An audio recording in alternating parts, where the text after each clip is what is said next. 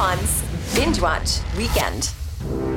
Maybe you want to go out and do stuff. Maybe it's too dang hot out there and you just want to lay inside on top of an air conditioner and watch things instead.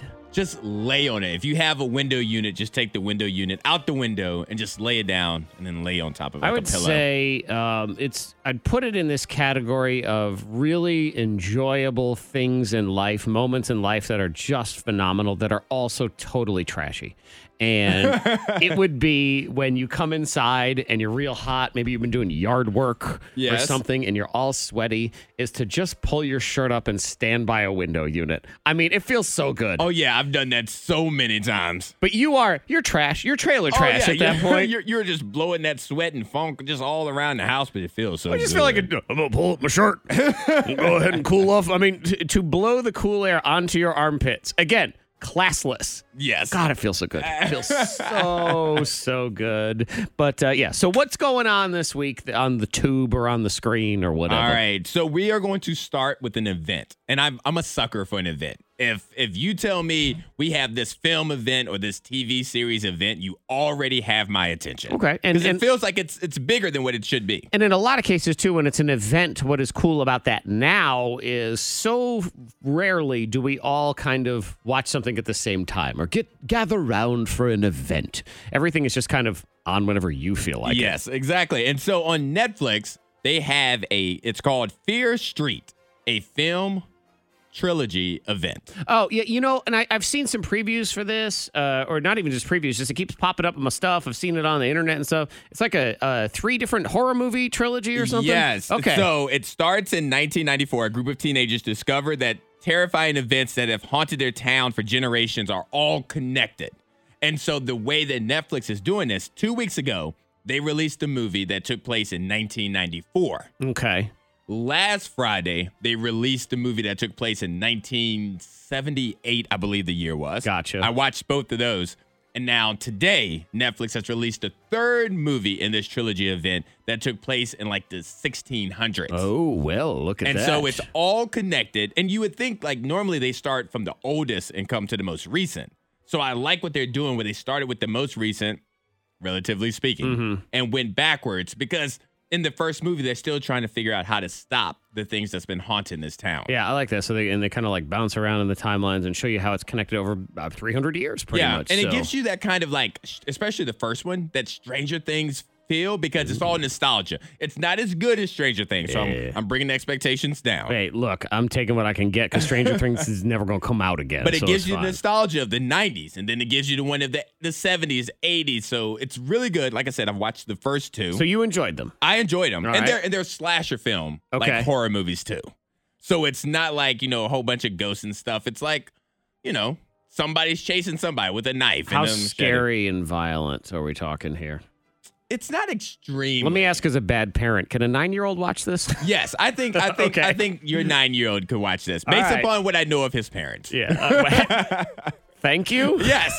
No. I think it's not a lot of language. There's no like sexual type stuff. So I think you can watch it. Okay. All right. So that's on Netflix at the movie theater because we're giving away tickets to Grandin Theater. I know. Look at that. So Black Widow, the most recent Marvel movie to come in theaters. The first one we've had in 2 years. Yeah, I know. A movie theater MCU movie. And this is Scarlett Johansson, but as best we know, maybe her last Black Widow. I mean, Civil War, or do we not know that? Well, so this movie takes place in between an Avengers Infinity War. Okay. So it doesn't really have any long-term impact. Maybe. Gotcha. Wink, wink, nudge, nudge. All right. But it takes place in a timeline that we've already passed through. The Avengers Marvel Universe timeline is the most confusing timeline to me. I don't even know. I will say this to you, Zach, and to everybody listening. You did not need to see all the other movies to understand this. This is strictly a standalone movie. Okay. It takes place after Civil War when Scarlett Johansson, her character Black Widow, goes on the run because she's on the run then, and it just gives the time that she's gone, what takes place then. Antoine, as a relative hater of most superhero movies, I can tell you don't need to watch the previous one to watch the current one ever. Just so you know, you'll catch up in 5 minutes. So that's superhero bang bang stuff smash. The end. That is kind of what happens. Yep. But yeah, so Black Widow's in the movie theater, so go to Grandin and check that out. Or you can watch it on Disney Plus. You have to pay $30 for it. So $30. Go to Grandin. Go to Grandin and get that popcorn. Give them the $30. Exactly. And also, so this is what I'm super excited about, but also super nervous about. Came out today, starring LeBron James and Bugs Bunny. Space Jam: A New Legacy is at the movie theater, and it's on HBO Max today. And it's not a good sign when words like abomination are used by reviewers. The headline from New York Post said that this movie was an abomination. But Yikes. It's a movie starring a basketball player, LeBron James is the main character, and then cartoons that, if we're being honest with ourselves, these cartoons haven't been relevant in a very long time. Correct. Like, if you looked at your kid right now and said, tell me everything you know about Bugs Bunny, they may not have an answer. Nope.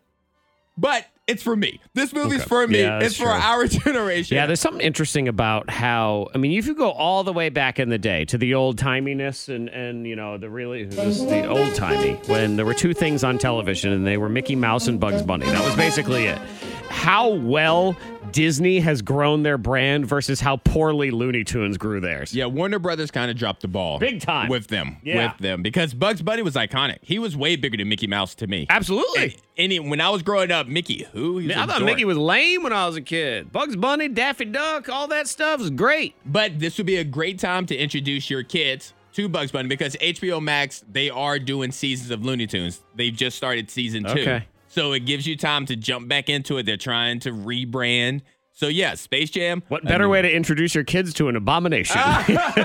No, the best way is to introduce them with LeBron James because the kids do know who LeBron James is for the most part. Yeah, no, that my son did say, he's like, Dad, we should watch Space Jam because LeBron's in it. See, there you go. Okay. Team him up with Bugs Bunny. So to run it down real quick, on Netflix, we have the Fear Street Film Trilogy event, which, like I said, is really good. And actually, we got a text in the 52353 that said it's definitely good for teenagers. Okay. It's definitely good for them. All right, and I've shown my 9-year-old plenty of inappropriate things. So he's There 9 you going go. on 14. We'll go with that. How about All that? right, and then we have the latest MCU movie, Black Widow. You can watch that in the movie theater. Go to Grandin or Disney Plus. And then last but not least, I'm super excited. I can't wait to watch it. Space Jam: A New Legacy is at the movie theater and also on HBO Max. You going to watch it this weekend?